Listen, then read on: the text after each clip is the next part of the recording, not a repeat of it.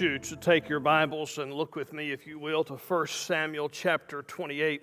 1 Samuel chapter 28, and then we'll skip over a couple of chapters after we look through some of these verses in chapter 28 to chapter 31. And I'm going to share a message with you today that I've titled, He Did Not Live Happily Ever After. We have been walking through the life of King David, and we are coming to a point now to where we're seeing that the mantle, so to speak, is going to be passed, the crown is going to be transferred. But as we have looked thus far through this, what we have seen is that the people of Israel are searching for someone to bring them security, and they're looking for someone to bring them prosperity and to give them some safety, and they believe that by having a king like all the other nations, they think if they can just get a king that they'll have that safety, they'll have that security. They are chasing a crown, and in the very same way, you and I do the very same things. We are looking for something in this life to give us safety and security.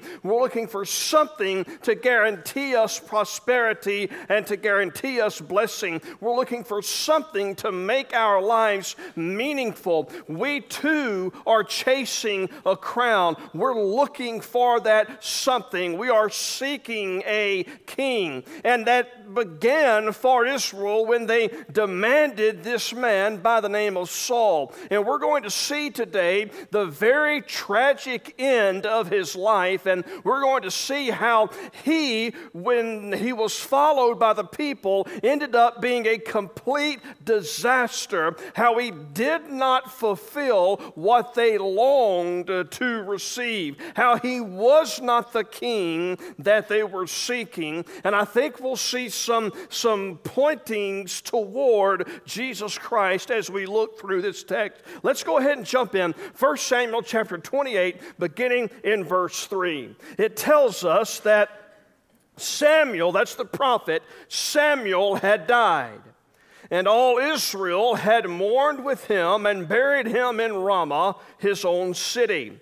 And Saul, this is important, and Saul had put the mediums and the necromancers out of the land. Now, the mediums were those who communicated with the spirits. The necromancers were people who would talk to the dead. So this is a good thing that Saul is doing. He's getting rid of demon worship. Verse 4, the Philistines assembled and came and encamped at Shunem. And Saul gathered all Israel, and they encamped at Gilboa. When Saul saw the armies of the Philistines, he was afraid, and his heart trembled greatly. A hallmark, a theme of Saul's life was fear.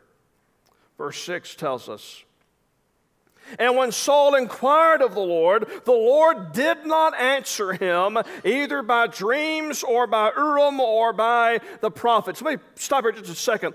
Urim, that is the Old Testament equivalent of what we would think, and this is not the right term, but it's the best term I can come up with. It's the Old Testament equivalent of what we would think of as the magic 8 ball. You know, a little thing you shake and it shows up. Well, scholars tell us that the Urim actually had another part to it called the Thummim, and there were 2 rocks. And on each side of the rock were the words yes and no. And so what would happen is that if a leader had a question, they would go to the priest, and God would supernaturally guide this process. So they would throw the rocks, and yes, yes meant go for it. No, no meant don't go for it. Yes, no meant God is not giving a clear direction. And here, what the verse is telling us is that God supernaturally was intentionally not giving Saul the answer. He was not providing Saul this outlet that Saul was looking for. Now understand, do not leave here today and go eat your Father's Day lunch and find 2 rocks in the parking lot and throw it and say, the pastor said I could do this, okay?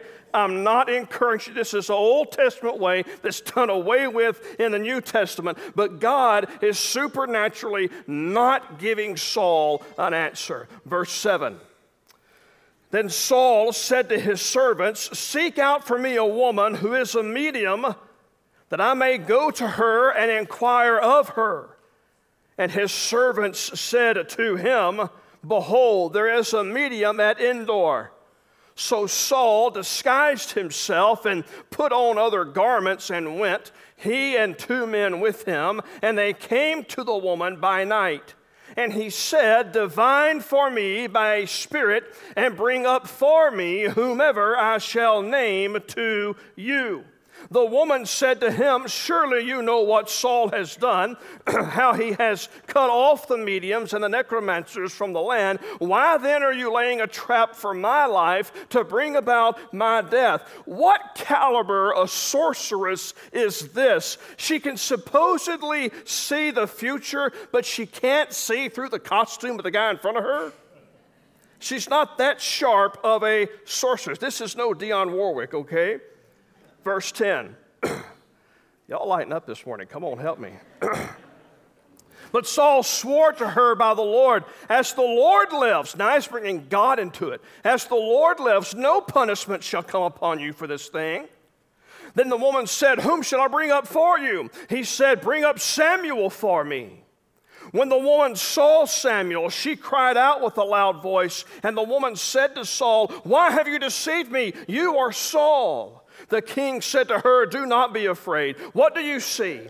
And the woman said to Saul, "I see a God coming up out of the earth." He said to her, "What is his appearance?" And she said, "An old man is coming up, and he is wrapped in a robe." And Saul knew that it was Samuel, and he bowed with his face to the ground and paid homage. Then Samuel said to Saul, "Why have you disturbed me by bringing me up? I was having a good time." Saul answered, "I am in great distress, for the Philistines are warring against me, and God has turned away from me and answers me no more, either by prophets or by dreams. Therefore I have summoned you to tell me what I shall do." And Samuel said, "Why then do you ask me, since the Lord has turned away from you and become your enemy?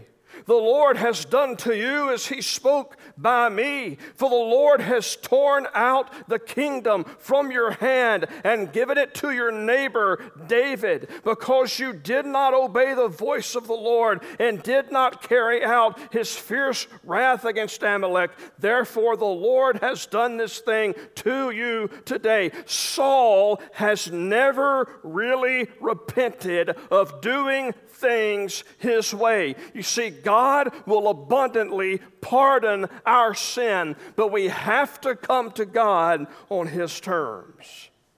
Verse 19. "Moreover, the Lord will give Israel also with you into the hand of the Philistines, and tomorrow you and your sons shall be with me." You're going to die. "The Lord will give the army of Israel also into the hand of the Philistines." Then Saul fell at once full length on the ground, filled with fear because of the words of Samuel, and there was no strength in him, for he had eaten nothing all day and all night. Saul, don't miss this, is crying out to God, but he's not crying out for God. And there's a big difference. Saul is crying out for God to get him out of a jam. He's not coming to God on his terms. He's trying to come to God on his own terms. In a crisis, we become desperate. We become gullible, and we will grab hold of anything to get us out of the jam we're in or to keep us going. We're not necessarily trusting God or surrendering to his plan. And proof of that, if you've ever done this, and if you haven't done this, you're lying. If you say you haven't, you're lying. You've got into a situation, you said, "God, if you will get me out of this, I promise I will do this." And as soon as God gets you out of it, you forget to do what you said you were going to do, or you don't do it for very long. That's the heart of Saul. Wanting God to get him out of a situation, he doesn't want God for himself. Look at how his life ends. Look over in chapter 31.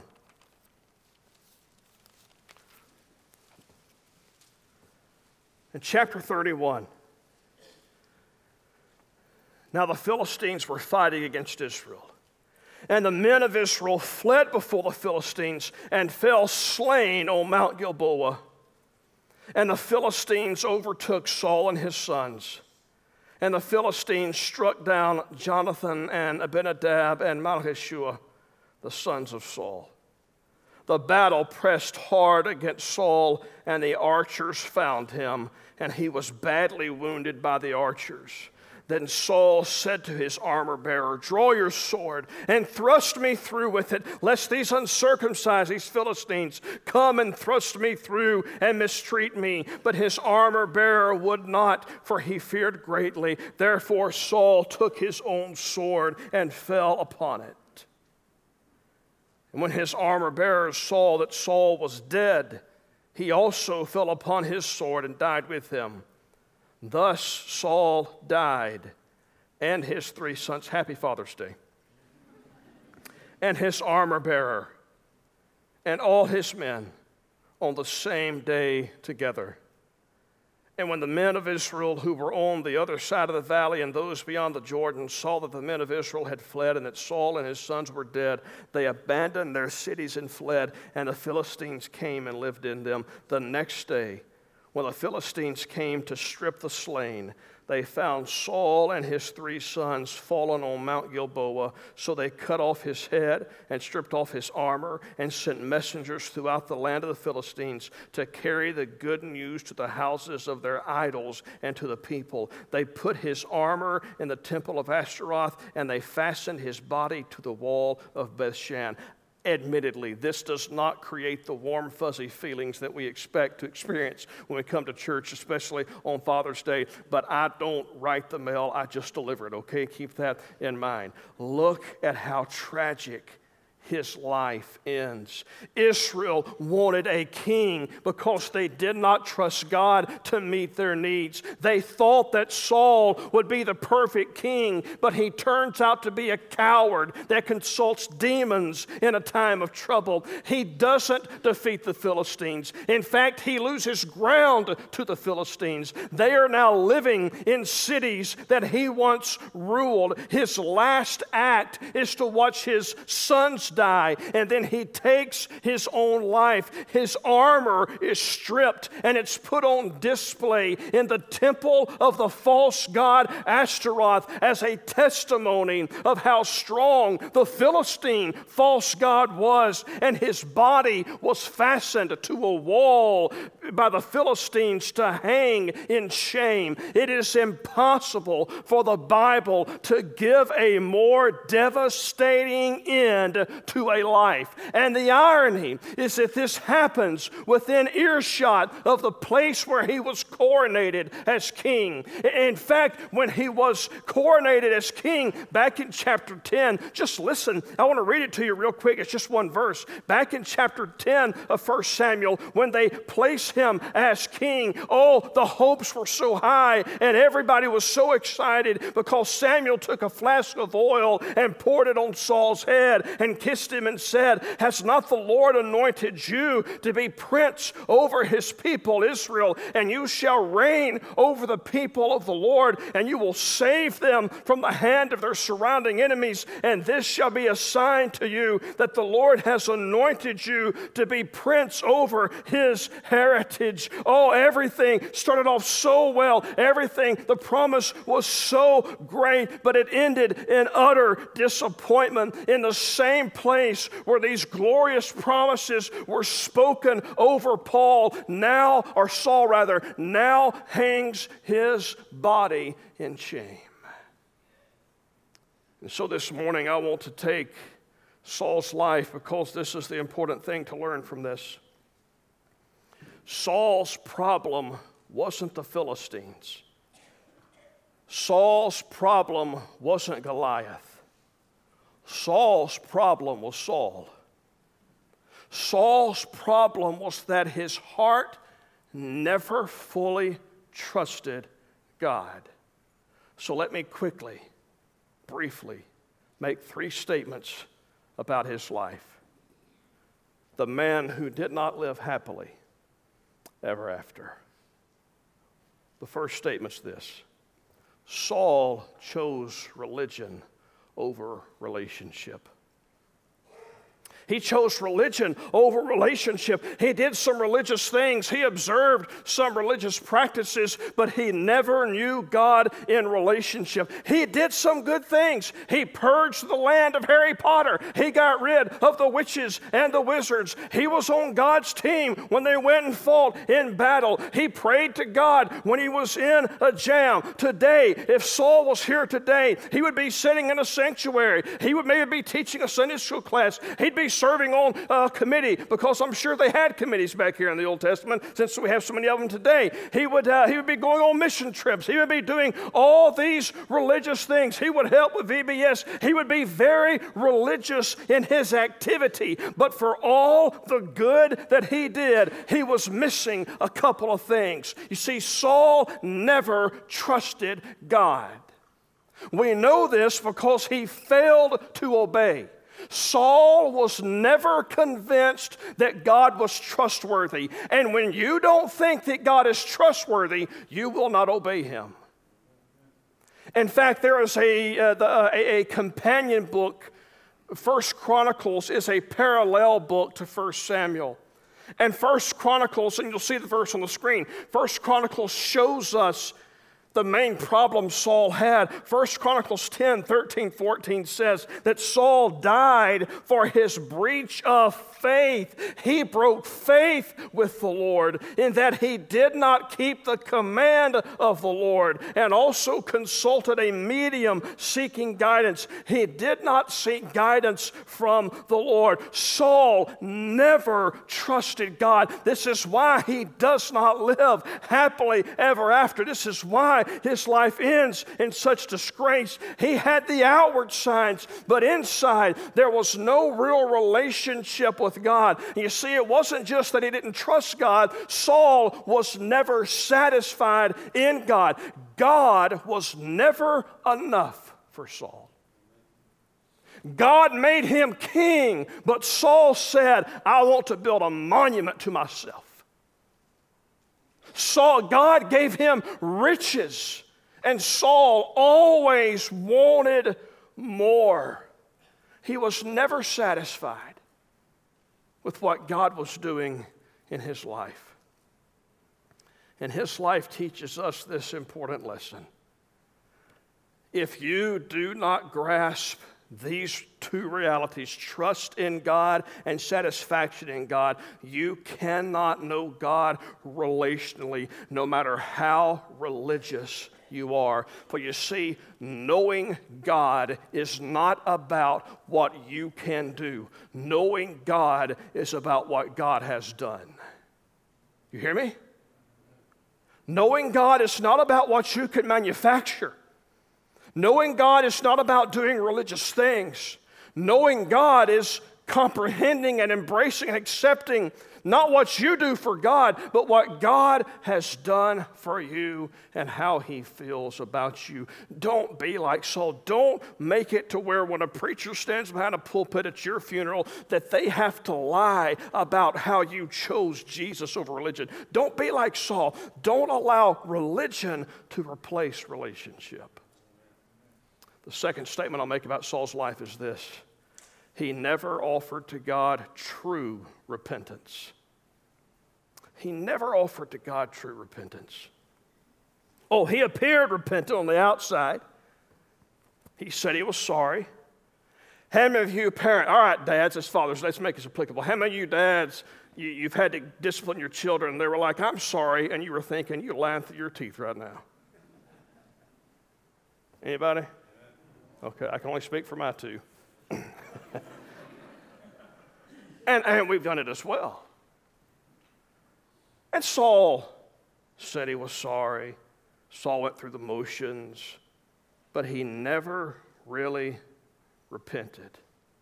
My goal here is not to scare you, but rather to wake you up. Saul went through the motions of repentance.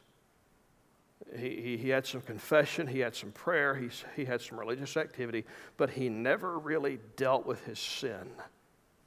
His sin was his failure to trust God enough to fully surrender himself to him. His sin was his failure to value God enough to be satisfied with him. So then, if this is the statement of his life that he never offered God true repentance, how can I know if I have offered God true? It's a fair question. How can I know? And if so, how can I know that I've offered God true repentance? Again, not to scare you, just to wake you up. When you look at Saul's life or the things not present in his life and the totality of Scripture, let me make a couple of comments. See, true repentance leads to changed behavior. True repentance leads to changed behavior. Real repentance isn't shown in emotions. It is shown in a changed life. And Saul's life never really changed. Your mouth might say you believe in Jesus, but my question to you is this: what does your life say? You see, the most solid way to see whether you have repented is to look at your life. And it really boils down to this: if there has been no change, there's been no Jesus. Because when Jesus moves in, sin has to go somewhere. When Jesus invades your life, something has to change, and true repentance will lead to changed behavior. But true repentance also involves godly sorrow. Are you sorry for your sin, or are you sorry that you got caught? Are you sorry that you've grieved God? Or are you sorry that you now have to suffer the consequences of your foolish actions? Not all sorrow symbolizes repentance. There is a sorrow that can cry over sin, but it's not of God. It's sorrow of shame, or it's sorrow of self-pity, or it's sorrow of getting caught. That is not repentance that leads to salvation. In fact, the Apostle Paul tells us in the book of 2 Corinthians chapter 7 and verse 10 that godly grief produces a repentance that leads to salvation, whereas worldly sorrow produces death. There's a difference in godly sorrow and repentance. And true repentance always involves godly sorrow. Godly sorrow is sorrow about what your sin has done to God, and that sorrow results in a change of attitude towards sin, which results in a change of behavior. But also understand this, that true repentance refuses to offer conditional obedience or partial compliance. And I promise you, if you sin, I try not to point fingers, I try to extend hands because I want the whole hand to extend back to me. If there's anyone in this room who is an expert at conditional obedience and partial compliance, you're looking at him, you're hearing him. Conditional obedience. God, I'll do this if you'll do that. Partial compliance. God, I'll obey you in one area, but I don't want to obey you in all areas.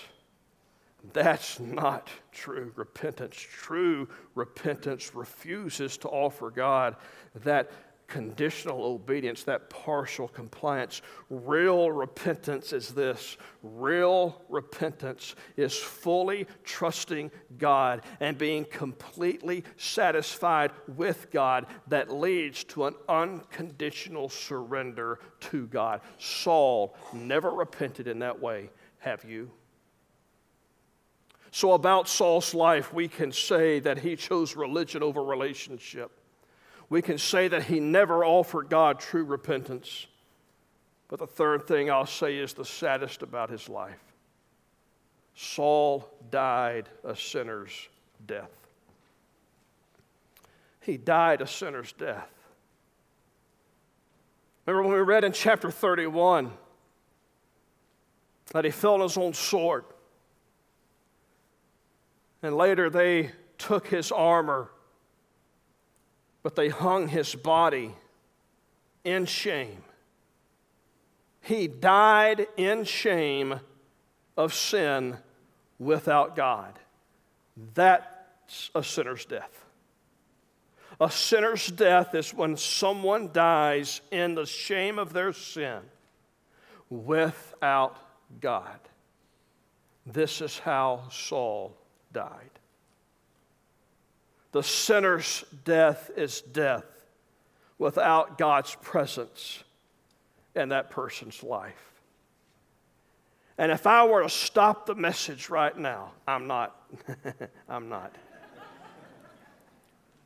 But if I were to stop the message right now, close our Bibles, and we go home, I readily admit I have not given you anything to go home to celebrate today.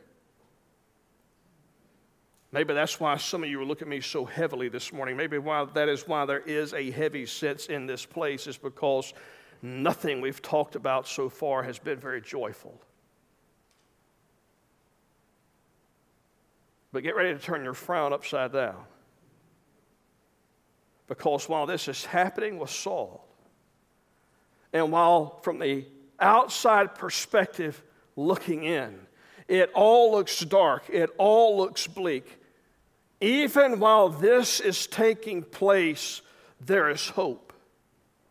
Because while Saul is falling upon his sword, and while Saul is having his armor displayed in the temple of a false god, and while the ungodly are joyfully gleeing over his demise, and while his body is being pinned up to the wall of a city, while all of that is taking place, God is preparing another king. You don't see him yet, you will, but you don't see him yet. He's preparing another king in the shadows. His name is King David.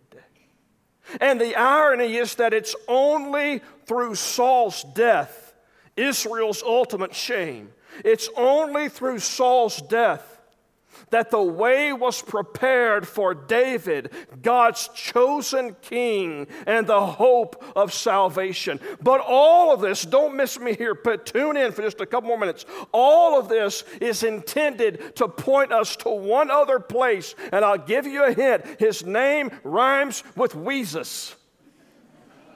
Jesus. All of this is intended to point us not to a human king, but to God's ultimate king, Jesus Christ, who's going to come to the throne in a similar way. The part of Saul is going to be played by us. We, like Saul, have rejected God's lordship. We, like Saul, have refused to fully trust him and to fully delight in him. And because of our rebellion, we are condemned to die Saul's death. We are condemned to die a sinner's death. But Jesus came, the perfect king, the ultimate king. Jesus came and lived a perfect life. And Jesus died very much like Saul. Saul was a king of Israel. Jesus was called the King of the Jews. Saul was fastened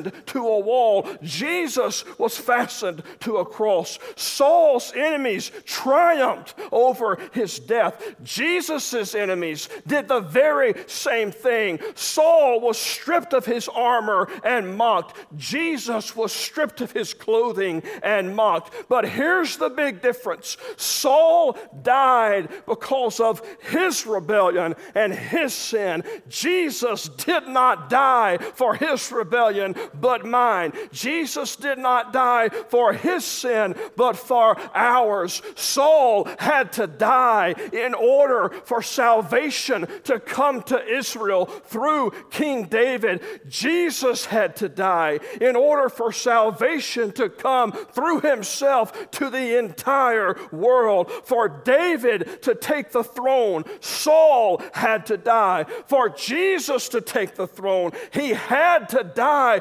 Saul's death for us. The problem we face this morning, ladies and gentlemen, is not the Philistines. The problem we face this morning is not Goliath. The problem we face is the heart of Saul that is in each of us. But Jesus put away the Saul in us by dying Saul's death for us, by dying our death. And when we receive his death for us, that gives us peace with God.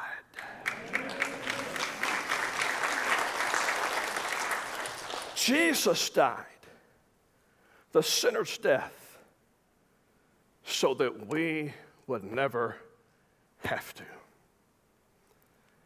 He died Saul's death so I will never have to. I don't know many things, but I do know this one thing. There is a day that I will die. There's a day this heart will stop beating. There's a day my lungs will stop filling with air. There's a day, I won't say my brain's working great right now, but there's a day my brain won't work at all. It'll shut down. And there'll be a day that I physically die. And I don't mean to sound arrogant. And I don't mean to sound bravado or anything else. Honest to God, I'm not worried about that day. Not one bit. Oh, there are things I like to do. There are more sermons I like to preach. There's more of your smiling faces. Smiling faces I love to see. But that day of my death, I'm not really that worried about it. For you see, another thing I know is that I will die physically, but I will never die spiritually. There'll never be a time when the presence of God is from my life. And that's not because I'm a preacher. And that's not because I drive the speed limit, because I don't. And it's not because I treat everybody like Jesus would at the red light here at Stewart Street and Highway 90. It's because many years ago, I simply asked Jesus to do something with my sin. I simply said, Lord Jesus, I believe you died for me. I admit to you that I'm a sinner. And I want you to save me. That's it. At that moment, I was given eternal life to where my physical death is coming for all of us. Come today, come tomorrow. It doesn't matter. It doesn't matter. Because it's just going to be the vehicle that gets me out of this world. It takes me into the presence of Jesus, because Jesus died Saul's death for me. And he died it for you. Has there ever been a time in your life when you cried out to Jesus? When you simply said to him as best you know how, that you believe he died for your sins? Has there ever been a time you've admitted your sin to him? Has there ever been a time you confessed, Lord, yes, I admit, I agree with you, I am a sinner? Has there ever been a time that you simply asked him to save you? If so, the sinner's death has been paid for you, just like it's been paid for me. And my last day on this earth is going to be my first day in heaven. If you've never offered a prayer like that to Jesus, it's not just physical death you're going to die, it's spiritual death. And I'd rather die 1,000,000 times infinity physically than one time spiritually. Because the spiritual death condemns me to hell, where I'm forever separated from Jesus. The saddest thing in all of this world is that for every person who's suffering in hell today, not one single person had to go there. Not one. You don't either. So if you don't, why? If you don't have to go, why would you want to? Would you turn your heart to Jesus today? In just a second, I'm going to pray. After I pray, we're going to stand and sing. This altar will be open for you to pray. If you have made a decision today for Jesus, we would love to celebrate that with you and celebrate that by rejoicing with you. If you need to pray for someone today who needs Jesus in their life, pray for them, either in this altar right where you are. Maybe God's placed upon your heart that your next step is to follow his example by being baptized, and you have questions about that. We will be glad to talk with you about that. Maybe God's calling you to do so. I don't know what God has placed upon your heart in this hour we've been in here today. But I know that God's desire is for you to simply lay your yes on the table to whatever he's calling you to do. So after I pray and as we stand and sing, you have the opportunity, if you're in your pew, in this altar, wherever God leads you to do it, to take the next step God's calling you to take. Father God, I thank you that Jesus died the sinner's death, even though he was not a sinner. He died that sinner's death for me, so that I, being a sinner, would never have to die that death. So, Father, I pray that there's anyone here in this room today who's never made the decision to make Jesus their Lord and Savior, that in this moment they would cry out to you for salvation. Whatever you're placing upon our heart today, help us to say yes. Help us to put our yes before you, and you can give us direction in what step to take from there. Have your will and your way in my life. Have it in the life of each person here today. In Jesus' name, amen. Let's stand and sing.